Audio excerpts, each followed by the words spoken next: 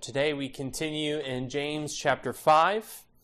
James chapter 5, and we'll be looking at verses 7 to 11, James 5, 7 to 11, as we draw to the close of our study of the book of James. And so let us look to see what James is instructing believers about today.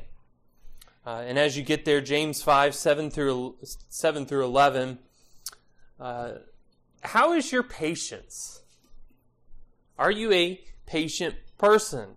Would others describe you in that way, right? Because we probably would like to say of ourselves, oh yes, I'm patient. And then other people might snicker or go, do that head nod, head shake thing, right?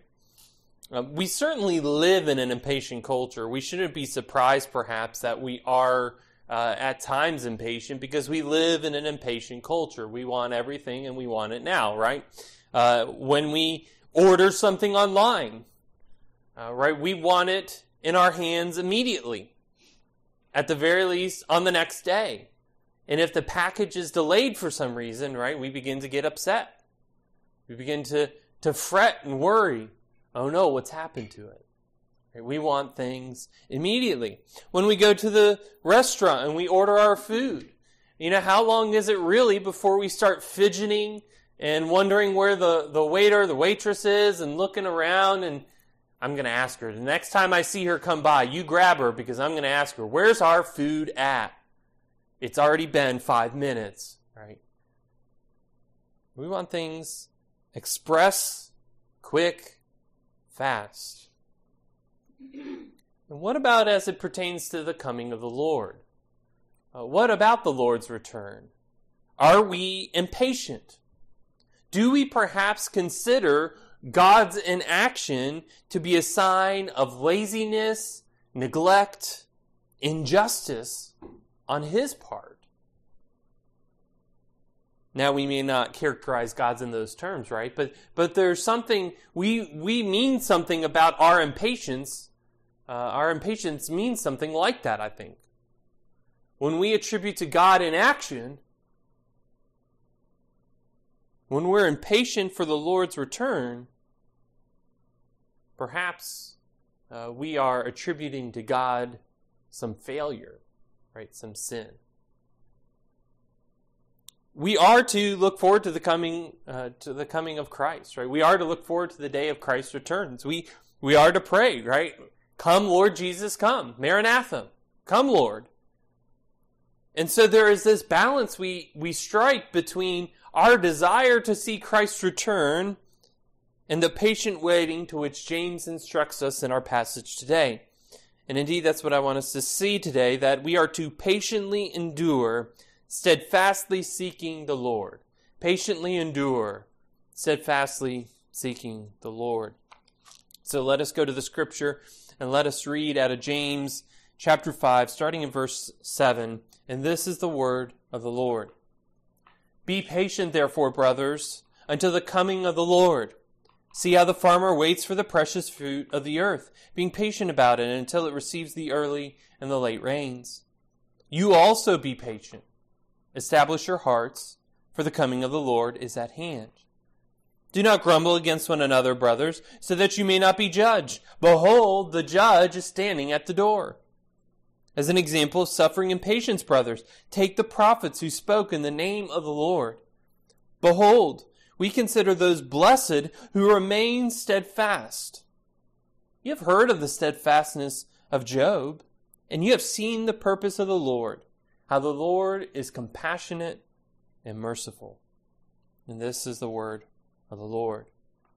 Right, the immediate context to this passage is what we looked at last week, which is where James decries the evil, sinful, rich landowner, the non-Christian landowner who defrauds his workers, who commits injustice, who goes against them in court to condemn them, to throw them in jail, and he even ends with murders the righteous person, right? Whether that's actual, right, literal or metaphorical, that there's some effort on the part of these rich to be done with the faithful one, to be done with the one that they should have mercy on. And so this is the immediate context. And so for what he tells these rich, right, in chapter 5, verse 1, he says, "Come now, you rich, weep and howl for the miseries that are coming upon you." Right? He calls the rich to repentance. He tells them, weep now, repent now, or otherwise the miseries are coming upon you. And otherwise the miseries will be yours. And as we pick back up in our passage today, what we find is an encouragement to the church. We find an encouragement to continue steadfastly, to endure patiently, because the Lord is coming again. God is going to set right all that is now wrong. Right? That's a fundamental encouragement to the church. So let's see first in verses 7 to 8, waiting in 7 to 8. And he says, "Be patient therefore, brothers." Right? What are we to do when we see the rich unjustly use their positions of power and prominence? What's the answer to that question? James says, be patient. Right? And who is James addressing here? Right? He's addressing Christians. He says brothers and sisters, brothers. The church. He's addressing the church. And to these he commands patience. He commends patience. And this flies in the face of what our culture teaches. Because I'll go back and ask that question again. What are we to do when we see the rich unjustly use their positions of power and prominence? What's the answer to that question in our culture? Well, often it's something like, right? Riot! Riot! Scream! Right? Shout! Fight back! Overthrow! Declare independence! Right? We're to do these things, right? We're to attack, not be patient. Right? We're to have action, fight back. And rather than the action of fighting back, James says that we have the action of waiting, of patience. And understand that patient waiting is active. It is activity. This is not a call to do nothing. Especially in our country, there are legitimate mechanisms by which we can change that which is unjust. And I think not a small example of that has been the overturn of Roe v. Wade. There was unjust murder of babies in our culture. And now that has, at least at the federal level, been reverted. And there's still a lot more work to do. Because there are some states within our union, right, that believe that children should be murdered. And that if you don't feel like having a child, well, go ahead and kill it. Right? And that's not the rhetoric we hear, right, in our conversation, in our culture, right? It's about choice. Well, it's my choice. Right? It's my body, and so I should get to choose what happens in my body, right? Coaching it in terms, couching that discussion in certain terms to get an emotional response. Because who wants to disagree with, right? It's my body, I should get to decide what I want to do with it. That sounds right. But when it intersects with the life of another, we have to bring in other considerations, don't we? But at any rate, so we have mechanisms within our culture. We can try and change unjust schemes and systems. There are legitimate ways to do that. And this is what we ought to do as Christians. But, and this is fundamental, we are to patiently wait. We may not see the kinds of injustices unraveled and unrolled in our culture and in our world that we want to. Because there are large issues. There are huge issues. There are countries that are filled with nothing but injustice, right? I think of a place like North Korea, where it is illegal and the state owns everything, right? And you're lucky if you have enough food to eat. and the state doesn't care, right? Because it's all to support and prop up this idea of a person who is a god. So there's injustice, and we may not always have a legitimate mechanism to affect change in that. And so fundamentally, we wait, and fundamentally, the reason for our patience is what? Be patient, therefore, brothers, until the coming of the Lord. Here's the reason for our patience. Jesus is returning. We're to be patient until the return of the Lord. And this word coming, right, coming of the Lord, coming in the Greek, in the secular usage, was is the word that they would use about the emperor's arrival. So when the emperor was arriving somewhere, he was coming in, right? That doesn't have that same pull to us in our English, right? It just seems, okay, coming and going, right? Everybody does that. But no, this was a royal term. And we're not waiting for a human emperor. We're waiting for the King of Kings and the Lord of Lords. We wait for Jesus Christ to return and to set right what is now wrong. This is what we are to patiently wait for. And listen to this out of Revelation 19. Revelation 19 verses 11 through 16. Let's see part of the description of what Christ's return is going to look like, right? This is why we wait. This is what we hope in. This is what we look to. Revelation 19, 11 through 16. Then I saw heaven open, and behold, a white horse. The one sitting on it is called Faithful and True. And in righteousness he judges and makes war. His eyes are like a flame of fire, and on his head are many diadems. And he has a name written that no one knows but himself. He is clothed in a robe dipped in blood, and the name by which he is called is the Word of God. And the armies of heaven, arrayed in fine linen, white and pure, were following him on white horses. From his mouth comes a sharp sword with which to strike down the nations, and he will rule them with a rod of iron. He will tread the winepress of the fury of the wrath of God the Almighty. On his robe and on his thigh he has a name written, King of Kings and Lord of Lords. And what do we see in that description? Right? Do you notice all the names there we have for this one? Faithful, true. A name we don't even know. A name, the Word of God. A name, King of Kings and Lord of Lords. And what does Jesus do? In righteousness, he judges and makes war. In righteousness, he treads out the winepress of the fury of the wrath of God the Almighty. In righteousness, he will rule and reign over all his creation. And all injustice will cease. Why? Right? Because from his mouth comes a sharp sword with which to strike down the nations. By the way, that includes ours.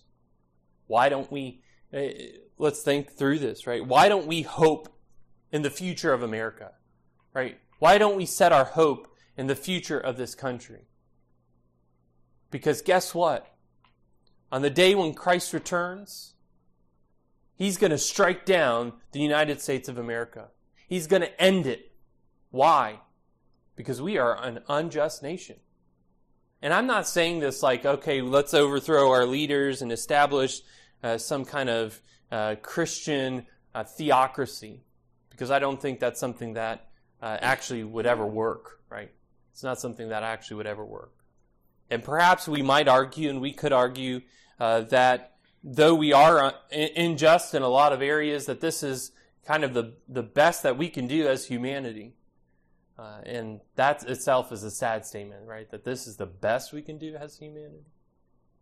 All right? We don't hope in this as our country. As Christians, we don't put our hope that this is our final glory. We're sojourners. We're pilgrims. We're passing through. We may live here, but this is not our home. Right? We have to realize that. We have to remember that. We have to believe and understand who Christ is and what he is looking for, and understand that Christ is coming and he will reign and rule with righteousness and justice. And so all the injustice we see, the wicked who are in the upper echelons, the wicked rich who use their positions of power and prominence and priority for their own selfish ends, they will be cut down. They will be dealt with. We may suffer at their hands now, but they will suffer in the hands of God hereafter. Christ will tread the winepress of the fury of the wrath of God the Almighty, and none shall escape God's wrath. And what does this have to do with being patient? Why should we wait for the coming of the Lord? Right, God is going to set these things right. Jesus is keeping count. Christ knows the injustices that you face. And he doesn't look away from those things. But he is going to fiercely set them right. This is what Paul understands when he writes in the book of Romans, chapter 12, verses 19 through 21. Romans 12, 19 through 21. Beloved, never, listen to this, beloved, because this isn't the advice we get from the world, right? Beloved,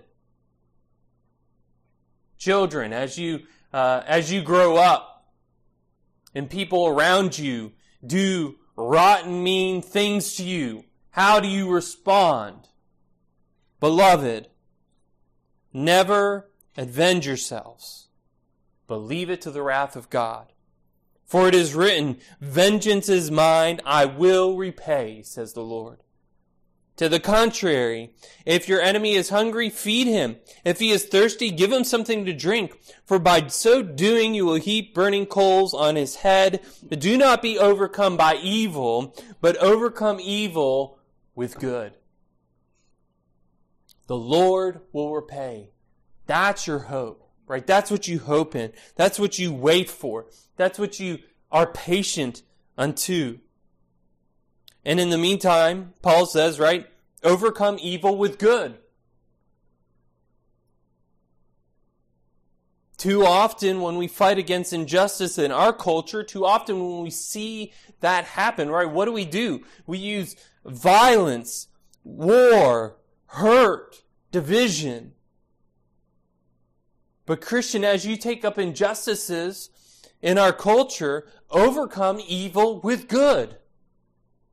Don't take up evil to beat evil, because that's just as bad as the first evil. Right? The ends do not justify the means, meaning we can't do whatever we want to arrive at the end that is good. Because if we use evil means to achieve a good end, we have failed to do the good end. Right? That's what the Scripture tells us. It's not what our culture tells us. It's what the Scripture tells us. And who do we listen to? God or our culture? Who should we listen to? But be patient, persevere, hold fast. Right? And James gives us an image to go along with this. And that's part of the reason why we like the book of James so much, right? Is he's often interspersing these commands, these issues with these images. And he says, see how the farmer waits for the precious fruit of the earth, being patient about it until it receives the early and the late rains. And that last part there is in reference to the rain cycle of a portion of Israel. So those whom he is writing to would understand that. But we understand, right? We need rain. You need rain for the crops to grow. And so the farmer is patient, right? What does the farmer do? He plants. And then he waits. And I know he does stuff in between time, right? He's going to tend to it as best that he can. He's going to make sure that it's weeded and fertilized. These days, right, we don't just wait for the rains, right? We irrigate, we water. But most of all, what does the farmer do? He waits. He waits for the fruit of the earth. And who sends the rains? God does, right? It is God who does this. Joel 2:23 says, Joel 2:23, "Be glad, O children of Zion, and rejoice in the Lord your God, for he has given the early rain for your vindication. He has poured down for you abundant rain, the early and the latter rain, as before." Right? Joel there describing how God is blessing his people once again. And what does that blessing look like? It looks like rain. Because understand that, and we're kind of removed from this, we don't really depend so much on the rain as much as we think, because we go to the grocery store, right? And we find the vegetables and fruit there that we want when we want them, typically. Now, we may recognize that there hasn't been the early and the late rains, as it were, because sometimes we go to buy those vegetables and we're like, wow, that is very expensive. I'm not paying that much for that. Right? Because rains weren't done, because some kind of drought has happened, or some other disaster, there's a crop shortage, and so the prices are more expensive. Right? So we're like a step removed from what quite the reality is in this time, but I think we still can understand, right? That unless God blesses, unless God gives us the fruit that we need, we're sunk, right? We don't have. We'll be in want and in need. And so the blessing of God is fruitfulness. It's from the hand of God that we receive the blessings that bear fruit. And so we patiently wait for him. We look to him in all things, especially when we suffer injustice at the hands of others. Right? So James is encouraging the churches that though they may suffer now, there is hope. There is fruitfulness coming. There is blessing. Right? He continues in verse 8, "You also be patient." Right? Just as the farmer is patient and waiting for his crop to grow, you also be patient. Wait. More than that, he says, establish your hearts. Strengthen your hearts. Why? Why do that? For the coming of the Lord is at hand. There are some who think that as the apostles wrote these things, like as James is writing this, right?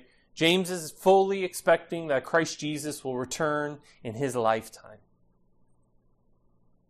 And then the message that they preached didn't happen, it failed, and so we're kind of left in this quasi situation. But here's the reality.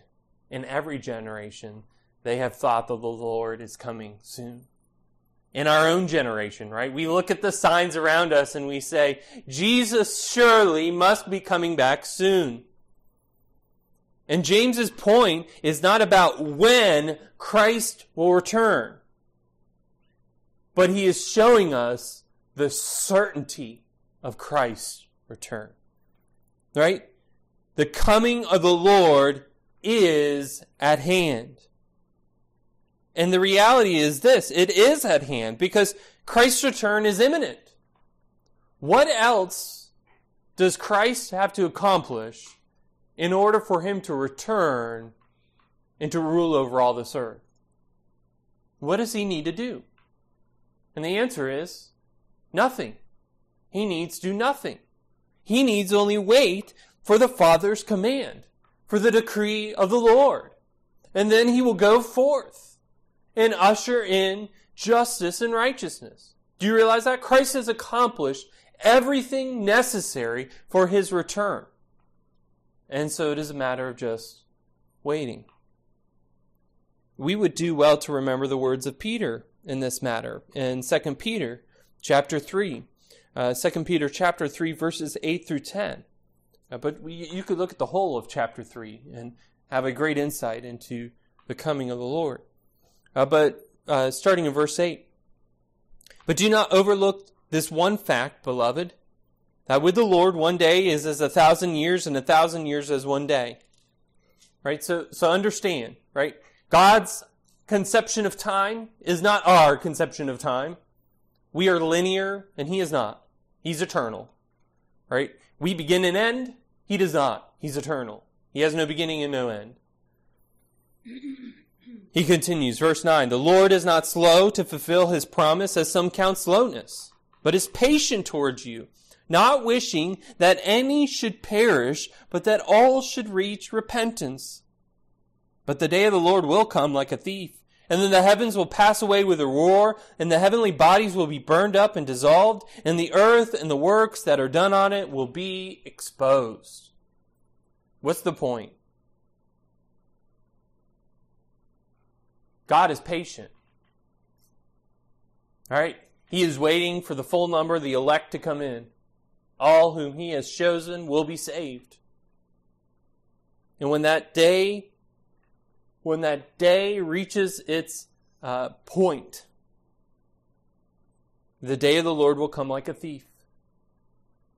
Right? We know from the parables of Jesus, right?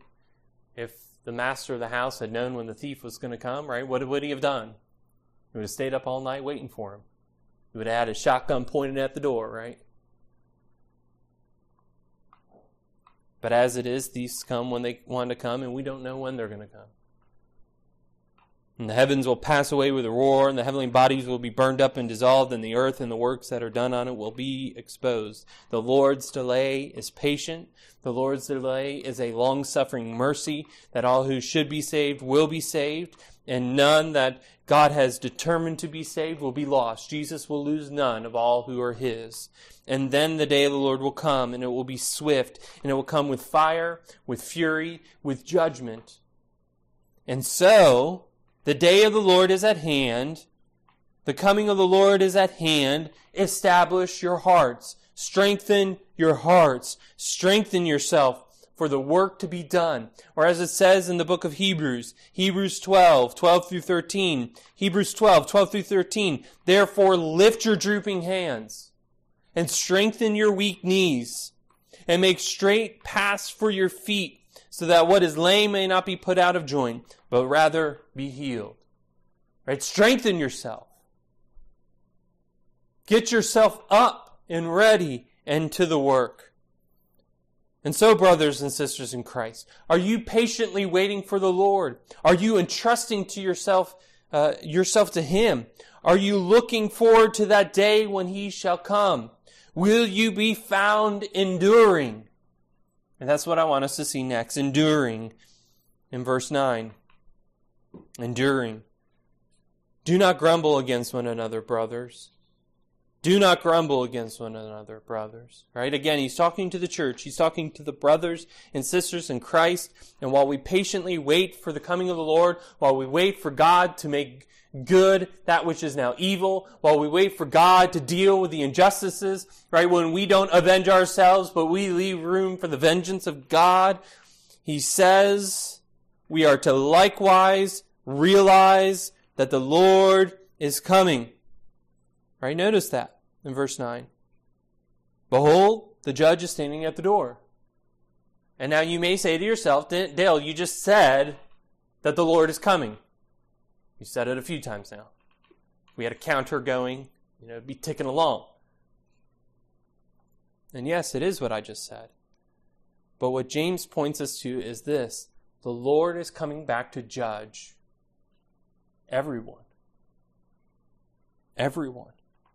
And so in our period of waiting, we are not to engage in what is frequent and common, and that is grumbling. And the word here, grumbling, that's like a groan or a sigh. And it's that exasperated sigh, right? In this context, it's that exasperated,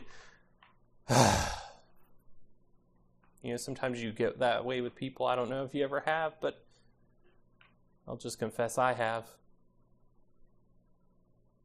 And what does that mean? What is that grumbling? What is that groan? What is that exasperated sigh about? Well, it's about judgment, right? We're judging, we're passing a judgment on the person we're exasperated with, which James has already addressed. If we go back to James chapter 4, verses 11 through 12, right? 11 through 12 of James 4, do not speak evil against one another, brothers. The one who speaks against a brother or judges his brother speaks evil against the law and judges the law. But if you judge the law, you are not a doer of the law, but a judge. There's only one lawgiver and judge, he who is able to save and to destroy. But who are you to judge your neighbor? Now, why would we grumble? Well, the answer to that is multitudinous, right? There's many reasons why we might grumble, especially when we work alongside one another in a church, right? As we live and work alongside one another, we have the tendency, we have the frequency to grumble, to complain. Moses, right? If you remember Moses, he is the meekest of all humanity, and which may seem, we see that in the books that Moses wrote. So maybe he wasn't. No, is he writing that about himself, or did someone else add that in? Right? That's a good question. No, but Moses, right? He's this meek man. He's this humble man. Humbleness was forced upon him, pressed upon him by the work of God, right? He grew up in the king's palace, right, in Pharaoh's palace, and had everything. He was probably riding high until he killed the Egyptian, and he goes out and he becomes a shepherd, right? So he goes from the highest in society to the lowest in society. And he lives as the lowest in society, for 4 months, and then he comes back on the scene? 40 years. So I think Moses learned something about meekness, humility. But Moses, he's meek, and yet time and time again the people of Israel grumbled against him. One such occasion, Exodus 16 verses 2 and 3, and the whole congregation of the people of Israel grumbled against Moses and Aaron in the wilderness. And the people of Israel said to them, "Would that we had died by the hand of the Lord in the land of Egypt, when we sat by the meat pots and ate bread to the full. For you have brought us out into this wilderness to kill this whole assembly with hunger." Right, there are many problems with this interaction here, but notice what the people of Israel say. You, Moses and Aaron, you're the cause of this. You're the one who did this. You brought us out here to kill us with hunger. You just wanted to see us all die. You all are sadistic psychos. How dare you, right? When we were back in Egypt, we had pots of meat. It was the best thing ever. You hungry? Go get you some beef jerky. That's what we could do. Now here we are in the wilderness and all we got is sand.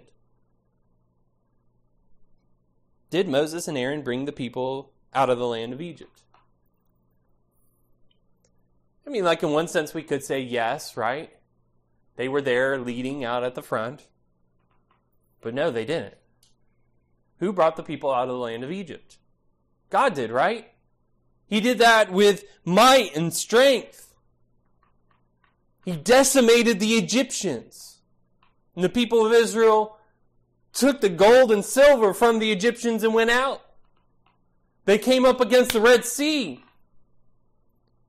And Moses and Aaron said, wait, I got this great military maneuver. We got this. We can do this. We can defeat the Egyptian army. No, that's not what happened, right? God opened the Red Sea. And the people passed through as on dry land. God led the people out. So why are the people complaining and grumbling against Moses and Aaron? Because there they are in person. It's a lot easier to grumble against someone we see than someone we don't see in that sense, right? Ultimately, we know, right, that they're grumbling against God. They're not grumbling against Moses and Aaron. And the problem with this is that it's sin, right? Such is evil judging that James writes will be brought under judgment. And he says here, right, James writes here, do not grumble against one another, brothers, so that you may not be judged. He writes, don't complain, don't grouse, don't sigh with exasperation over your fellow brothers and sisters in Christ. God will judge you for such. He will discipline you for such. There is penalty for such. It may not be ultimate, right? We're not talking about ultimate judgment. We're not talking about being cast into hell. If you are a brother or sister in Christ, if you are in Christ Jesus, you are saved, and that's it. You have an advocate with the Father, Christ Jesus the righteous. He's the propitiation for your sins, and not for your sins alone, but for the sins of the whole world. Right? Christ is sufficient. But we also understand that there is penalty, right? That there is a loss of reward.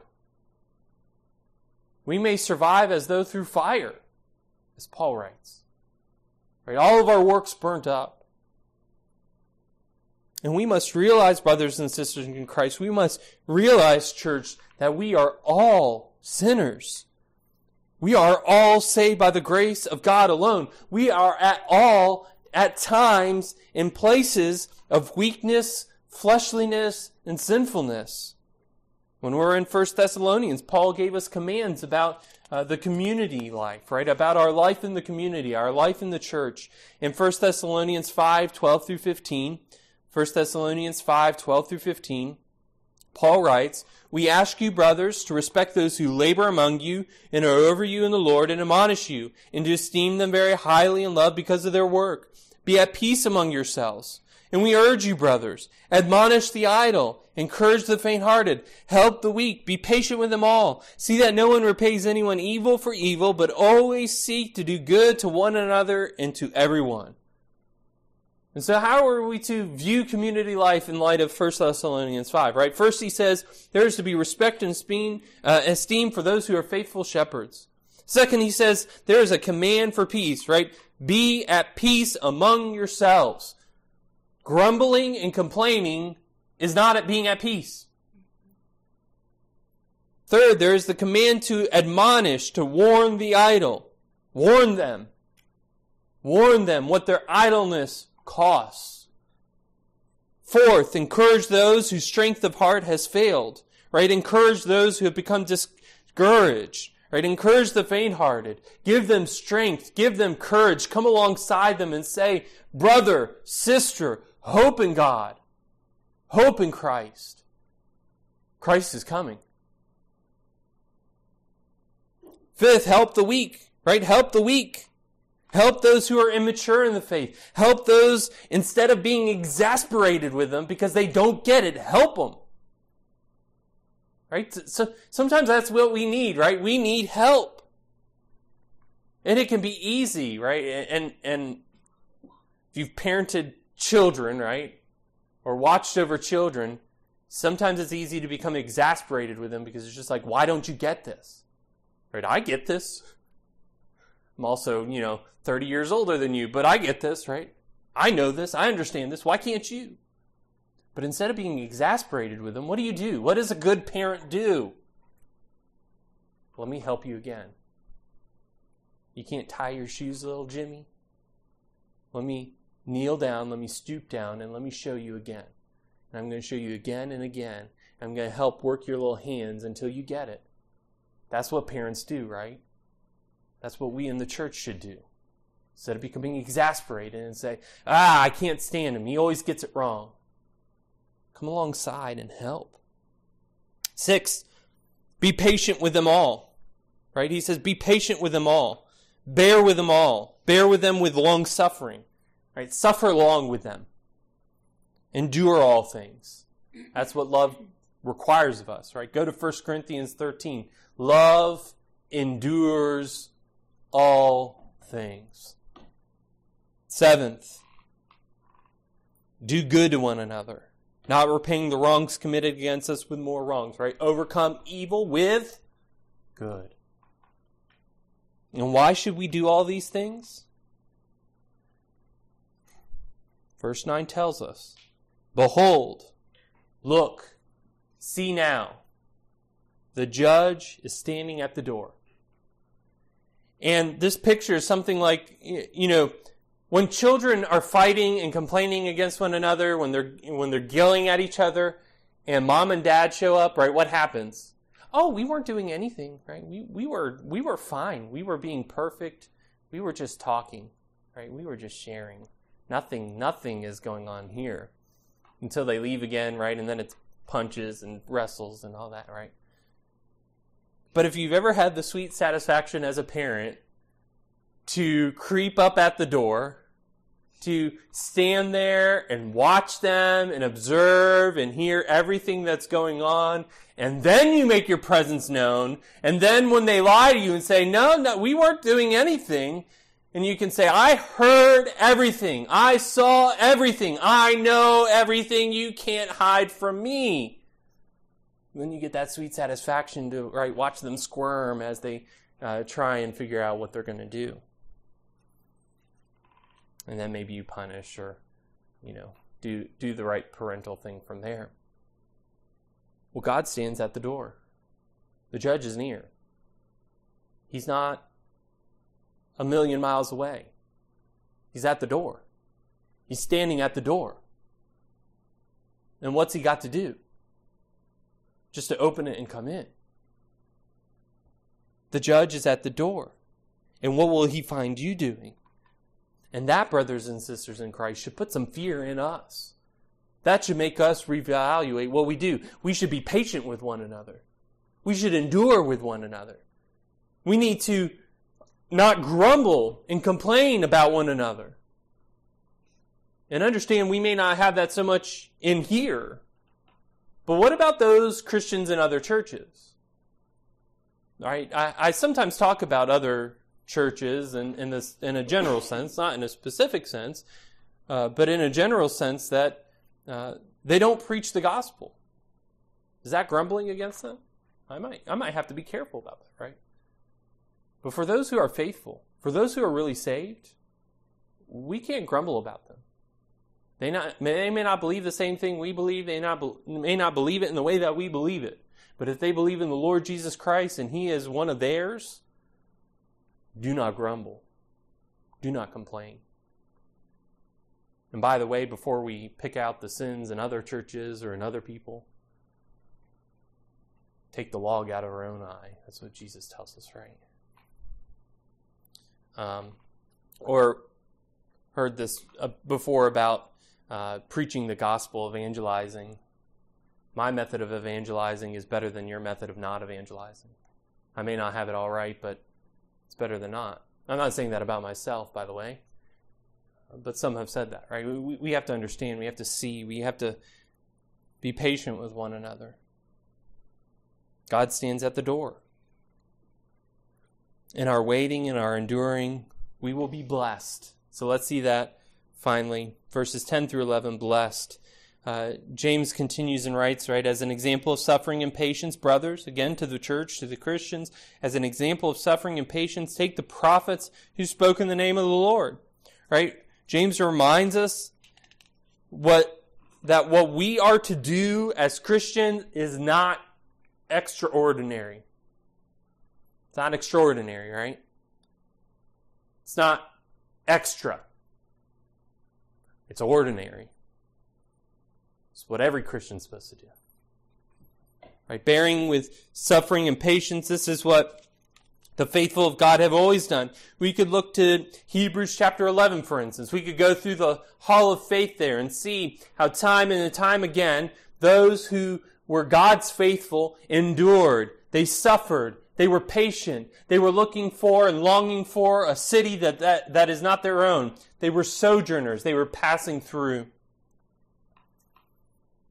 And the end of the book of Hebrews actually gives us quite a lot of Hebrews chapter 11, gives us quite a lot of vivid language. Others suffered mocking and flogging and even chains and imprisonment. They were stoned, they were sawn in two, they were killed with a sword. They went about in skins of sheep and goats, destitute, afflicted, mistreated, of whom the world was not worthy, wandering about in deserts and mountains and in dens and caves of the earth. That sounds like a winning way to get people in, right? Come join Christ. You'll be sawn in two. Maybe we should make some cards about that. I don't know. No, but right, what we see of the faithful of God, right? They have suffered and they endured with patience. These faithful men and women of old suffered and patiently waited for the work of the Lord, for the promise of the Lord. And they are an example to us. And for their suffering, they received the blessings of God, right? They received a home that is better than any this world can offer. They may not have had a peaceful life, but they do have a eternal life. And so he says in verse 11, James writes, behold, we consider those blessed who remain steadfast. All right, what has James already written about steadfastness? Those who remain steadfast will receive the crown of life. That's James 1, right? And he gives us another example here, right? He says, you have heard of the steadfastness of Job. Right? We have another example, Job. Have you heard about the purpose of the Lord in Job's life? To show compassion and mercy. And if we read through the first part of the book of Job, I don't know that we see God being compassionate and merciful, right? If we were just to look at that on face value, we would probably not say, well, this is an example of God's compassionate mercy. And yet it is. And we have the latter part of the book of Job. Job understands that God is compassionate and merciful because he doesn't attribute evil to God. He doesn't curse God. He doesn't say, God, you have done all this and that's just wrong. Right? It's a complicated book. But I want us to think of the compassionate mercy of God as James tells us about here, right? At the end, Job 42, 5 through 6. Job 42, 5 through 6, Job says, I had heard of you by the hearing of the ear, but now my eye sees you. Therefore I despise myself and repent in dust and ashes. Right? Job sees the Lord and understands his compassionate and mercy. His compassionate mercy. But Job also finds in faith and faithfulness to God that there are many blessings. Job 42:10. And the Lord restored the fortunes of Job when he had prayed for his friends. And the Lord gave Job twice as much as he had before. Do you see the blessings that come with steadfastness? Now, lest we get too far, right? It doesn't always mean that we'll receive the blessings here on earth. But we will receive the blessings of God in the hereafter. We may see God's compassion and mercy in our earthly life, and we will only fully realize it when we join him in eternity. Of this we must be assured in 2 Corinthians 4:17-18.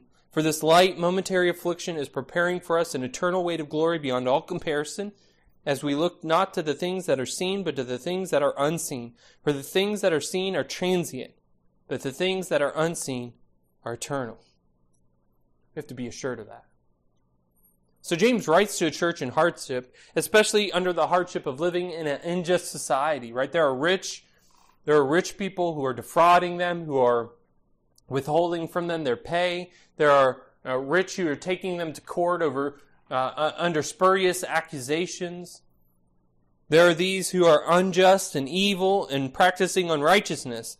And he writes to this church, and he tells them, persevere, be patient, endure, hold together, because the day of the Lord is at hand. The judge is standing at the door. But James writes to us. He writes to you, brothers and sisters in Christ. And he writes to remind you of these same things because he wants you to endure in the midst of life's trials. Right? What does he open up his letter with in chapter 1, verses 2 through 5? Count it all joy, my brothers. Count it all joy when you meet trials of various kinds. For you know that the testing of your faith produces steadfastness. And let steadfastness have its full effect, that you may be perfect and complete, lacking in nothing. If any of you lacks wisdom, let him ask God, who gives generously to all without reproach, and it will be given him. Be steadfast. There's blessing in steadfastness. And if you lack the wisdom that you need to meet the various trials of life, go to God and ask him. He's generous. He's compassionate and merciful. He knows our frame. He remembers we are dust. Pray to him and ask him for the wisdom that you need, for the power of the Holy Spirit that you need to endure, to meet those trials, to remain steadfast, to patiently wait. And this is the task of the Christian, to patiently wait. Right? We are to wait for the coming of the Lord. We are to wait for God to bring to an end the wicked and to establish his kingdom forever with us at his side. We are to wait for God to bring his righteous judgment to bear on all who have turned from him, all who have oppressed and harassed us, who are outside of the family of God. We are to wait as Job did and understand that God's purpose towards you, beloved, is one of compassion and mercy. And understand that sometimes it may be difficult to see that. Sometimes we walk through the valley of the shadow of death, surrounded by our enemies. And we may think that God has forsaken us, but he hasn't. Because even if we don't have eyes to see him, his rod and his staff, they comfort us. He reminds us that he is near. Beloved, understand that the worst of this life is the worst you will ever experience. You have an eternal weight of glory that will eclipse all of these light and momentary afflictions. And that's not always easy to believe. And so we ought pray as that father did when he asked Jesus for a miracle. Lord, I believe. Help my unbelief. And in this period of waiting, it remains for you to be steadfast, to endure, to patiently wait these things out. Remain faithful to the Lord. Hold to Him as He holds to you. James wrote earlier, right, in 4:8a, draw near to God and He will draw near to you. The Lord God the Judge is coming. And guess what? He is nearer today than He was yesterday. And would you be found ready at His coming? And for some of you, you need to hear this not as an encouragement to continue, but as a warning to stop. Some of you need to stop your evil ways. You need to turn from your sins, and you need to wait upon the Lord. You have not been steadfastly waiting for Him because you have no care for the Lord, which is evident in the way you live your life. Understand this, that the Judge is standing at the door. He is coming. And you may think you have many years left to spend on your sinful desires. You may think that, like the rich man in James 5, that you can get away with everything and that your will is supreme. But understand this, Christ Jesus is coming. And this time when He comes, He's not coming as a baby in a manger. He's not coming into the household of Joseph and Mary. No, He is coming as a conquering king. He will come with fierceness. He'll come with a sword in His mouth that will strike down the nations of this earth. He will come and gather His people to His side. Because here's the reality, friend. Your sin demands repayment. Your sinfulness demands judgment. All the evil that you think or say or do demands recompense, repayment. And God will have it. You've committed high treason against the holy God. Do you think you will escape Him? No, you will suffer the punishment of your sins as surely as Christ shall come again. But Christ Jesus has already come before. He has come once already, and He came in that time to pay the penalty for His people's sins. He came to defeat sin and death. He came to subdue the works of Satan, even as one day He will come again to put an end to Satan's reign for all eternity. And what remains for you is to turn to Him. And so look to Christ Jesus and believe in Him. Trust that His work on the cross is sufficient for you to pay for your sins. Place your trust in Him as the Son of God, and you will be saved. Call out to Him, and He will save you. Turn from your sins. Repent of them. And turn to Christ Jesus today. He is the only one who can save you. And then, patiently endure. Wait, endure, and find the blessings of God. Let's pray.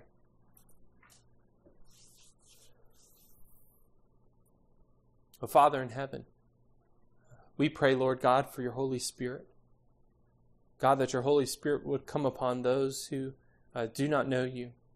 Father, that they would see their sins maybe for the very first time, that they would see and understand them with in full reality for the first time.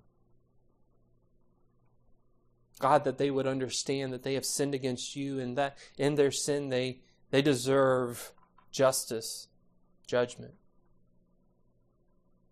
And oh Lord God, we pray that they would hear the message of the good news of Christ Jesus, that they can be saved, they can be forgiven of their sins, they can be reconciled unto you.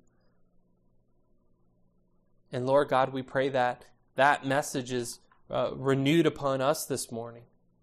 We who do believe. Father, that we would patiently endure, hold fast to you as you hold fast to us. Lord, that we would worship you, that we would honor you as we ought. That we would not take matters into our own hands, but we would wait upon you. Oh God, give us wisdom to understand what this means. Father God, help us to understand what it means to endure, to strengthen our hearts. For Christ is coming. And we pray, Lord, that you would send Christ again. Father, that all this evil that we see around us, the wickedness we see around us, that it would be dealt with. Father, for the wickedness we see committed against your church and against your name in other nations would be dealt with. So come, Lord Jesus. Set right what is wrong. Deal with our sin. And give us those new glorified bodies which will never sin again. Oh Lord God, we pray these things. We pray these things in the name of He who is alone our Savior, Jesus. Amen.